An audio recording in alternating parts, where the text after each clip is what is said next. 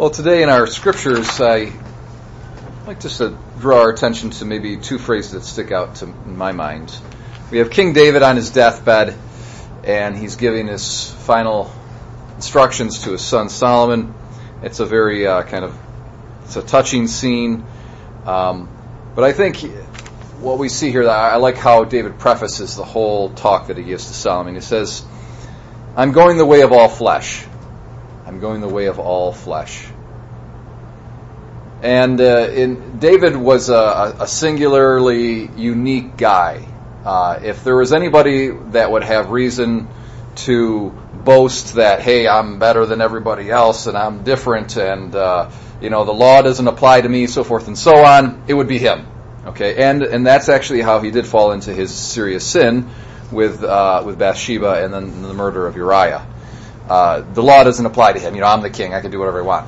So that kind of thought that I'm special and the rules don't apply to me. He did fall into that temptation.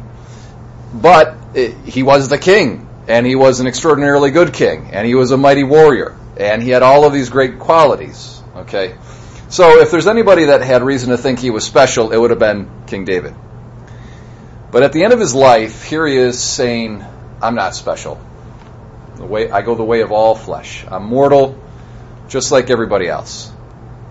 And the other interesting observation I take from our gospel, and that is Jesus sends out his apostles 2 by 2. Notice it. Isn't that an interesting detail that you could quickly overlook? He sends them out 2 by 2. Don't you think, if you wanted to get the maximum amount of exorcisms and healings, he'd send them out 1 by 1. That way he would actually double the amount of geographical territory, the amount of PR and press coverage and whatnot. He would double it. But he doesn't. He intentionally sends them out 2 by 2. Why is that? Well, I'm not sure. There's probably a lot of reasons, but I think one of the reasons would be that he realizes that they can't go it alone, and that they're weak, and there's a kind of a weakness that is being recognized. There's, of course, the whole idea, if one guy falls down in a pit when they're traveling between two cities and, the other guy can help him up. So there's that whole thing of practical safety and whatnot. But I think also there's an issue of moral safety as well. Moral safety.